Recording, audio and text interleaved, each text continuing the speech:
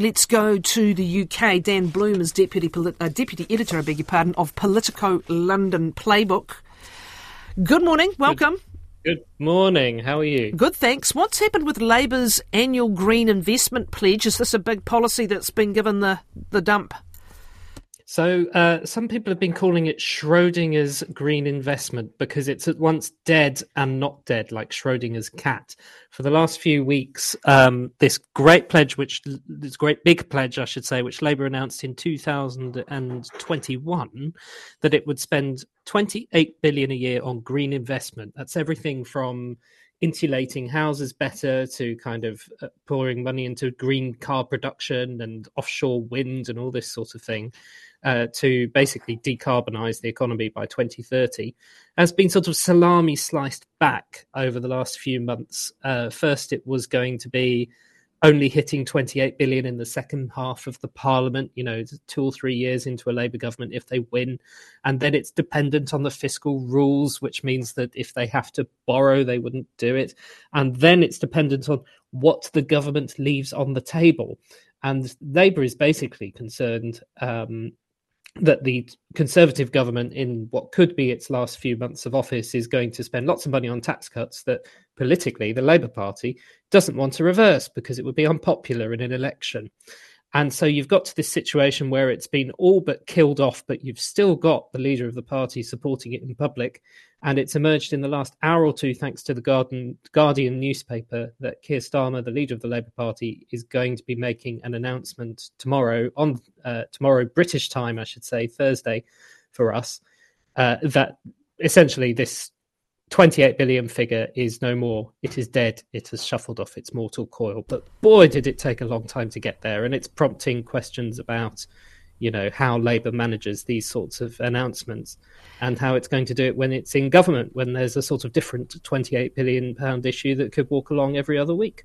There's also dissatisfaction within the party that can arise, right? And there's been plenty of pressure points for Keir Starmer of late.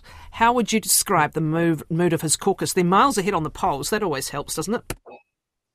It certainly does. And I think a lot, when you talk to Labour MPs and aides and the rest of it off the record, they tend to maybe gripe a little bit sort of about the micro detail of how things work or who's telling who to do what and how they're doing it.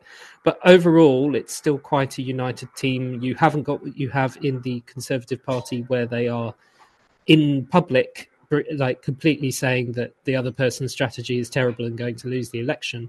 And the simple reason for that is that it's probably not going to lose them the election at this point. They've got an enormous poll lead. They've had it for quite a long time. It hovers around sort of 15 to 20 points. And it looks like they'd have to do something quite wrong to lose that election. But the problem is, and what some people in the Labour Party raise, and especially the Labour left, who are very, very unhappy about the way that Keir Starmer has run the party and has pushed policy, is that it's not very ambitious. The 28 billion was the big commitment that was going to be the thing that sort of stood out from everything else in terms of its scale.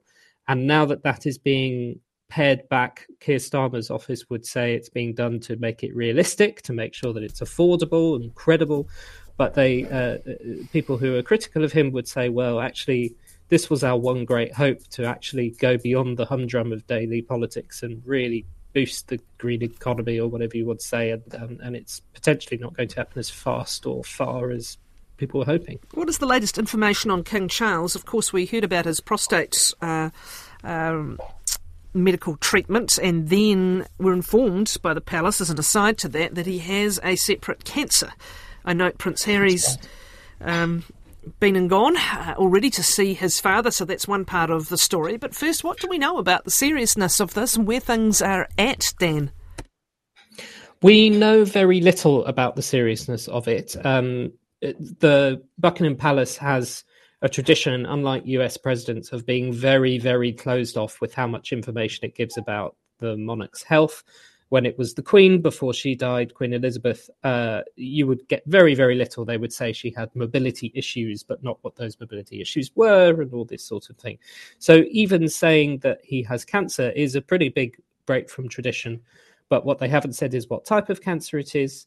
It's not thought to be prostate cancer, and kind of where things go from here, what sort of treatment he's doing, that sort of thing, because that's still seen as private information. What was said was that he was grateful for the swift action or something along those lines, and that was sort of repeated by Rishi Sunak as catching it early. And what was not clear was whether it had been caught early and the Prime Minister was sort of going slightly further than the palace in repeating that, or whether it was just, a slip of the tongue and he meant to say swift action or what have you. What's interesting about this is that the King, especially in the UK, has a lot of kind of formal functions. Laws can't be passed without him, even though, he would never say no to one in practice. His stamp, his signature has to be on a lot of different things. So he has all these official duties which are continuing, even though he's not doing visits, meetings with foreign leaders and that sort of thing. So it's brought a lot of that. A lot of people are thinking about, if he's in hospital for treatment or what have you, how will that work? And those questions are still sort of slightly lingering because we don't know quite how it will go. Prince William himself, of course, is the heir to the throne and would also be expected to be one of those stepping up here for public duties. He's got his own family issues at the moment as well. And I guess it just throws the spotlight in some ways, doesn't it, on succession again. Nobody would hope for a moment that anything's imminent, but it can't help but throw the spotlight on it. Also, Princess Anne and others will step up and do a lot of the day-to-day signings, openings, ribbon cuttings, visits, a known workhorse. And is that what's unfolding? Yes, that's unfolding already. I should say very clearly, no one in the UK is really talking about this as a succession issue. No one's looking at it like that. There's no hint that it's coming to that. It's at that level of seriousness. Nonetheless, exactly. It causes pause, doesn't it? When the former monarch made it to nearly 100.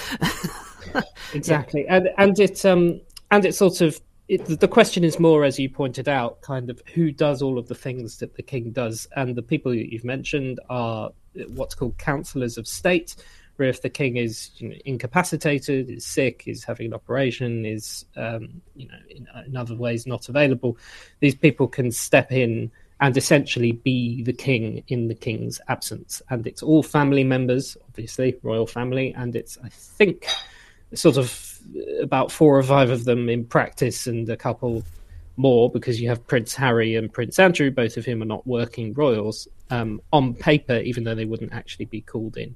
So that is the plan, and that role kind of applies from less serious to the more serious circumstances where, if he was extremely ill. Do you think there will ever be any more openness about this, or will we all just keep calm and carry on, I suppose? I'm meaning the King Charles's situation.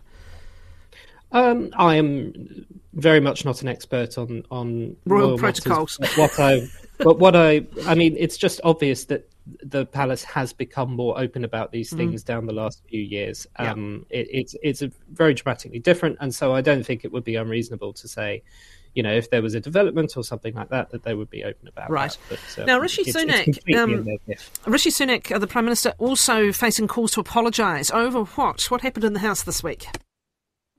Yes, so we've had a horrific case in the last week where a schoolgirl called Brianna J was murdered, and she was a transgender schoolgirl. And what was found, she was murdered by 2 fellow teenagers who were very sadistic and searched for all sorts of terrible things on the dark web.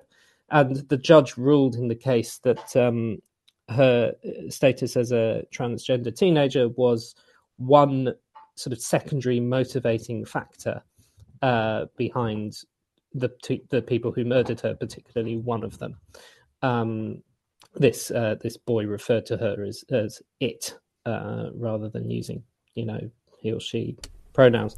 And cut a long story short, her mother has become sort of a campaigner unexpectedly and is speaking about whether social media should be restricted for teenagers, and it has been on the main political interview show this week and was in the House of Commons today for Prime Minister's questions. And she hadn't actually arrived yet. She was running late. But Keir Starmer, the Labour leader, said, her mother is in the public gallery for PMQs. And then a couple of minutes later, Rishi Sunak, the Prime Minister, kind of read off almost a sort of pre-agreed list of all of Keir Starmer's U-turns. And one of them was a joke about something he had said in response to an interview about whether a woman can have a penis. And that was kind of called out. There were Labour MPs shouting shame, and Keir Starmer basically said that it was a terribly insensitive thing to do, to sort of lean into what has been called culture wars, while someone who has lost their child was there in the House. Parliament. So was there an apology, Dan? And that's the thing, there has not been an apology. Downing Street say that they're very clear that this is a justified reference. It was not about this murder case. It was not linked to it. And they say that Keir Starmer is the one politicising it. Nah. Can't take the politics out of politics, can you, Dan? Thank you very, very much. Dan Bloom, Deputy Editor of Politico London Playbook.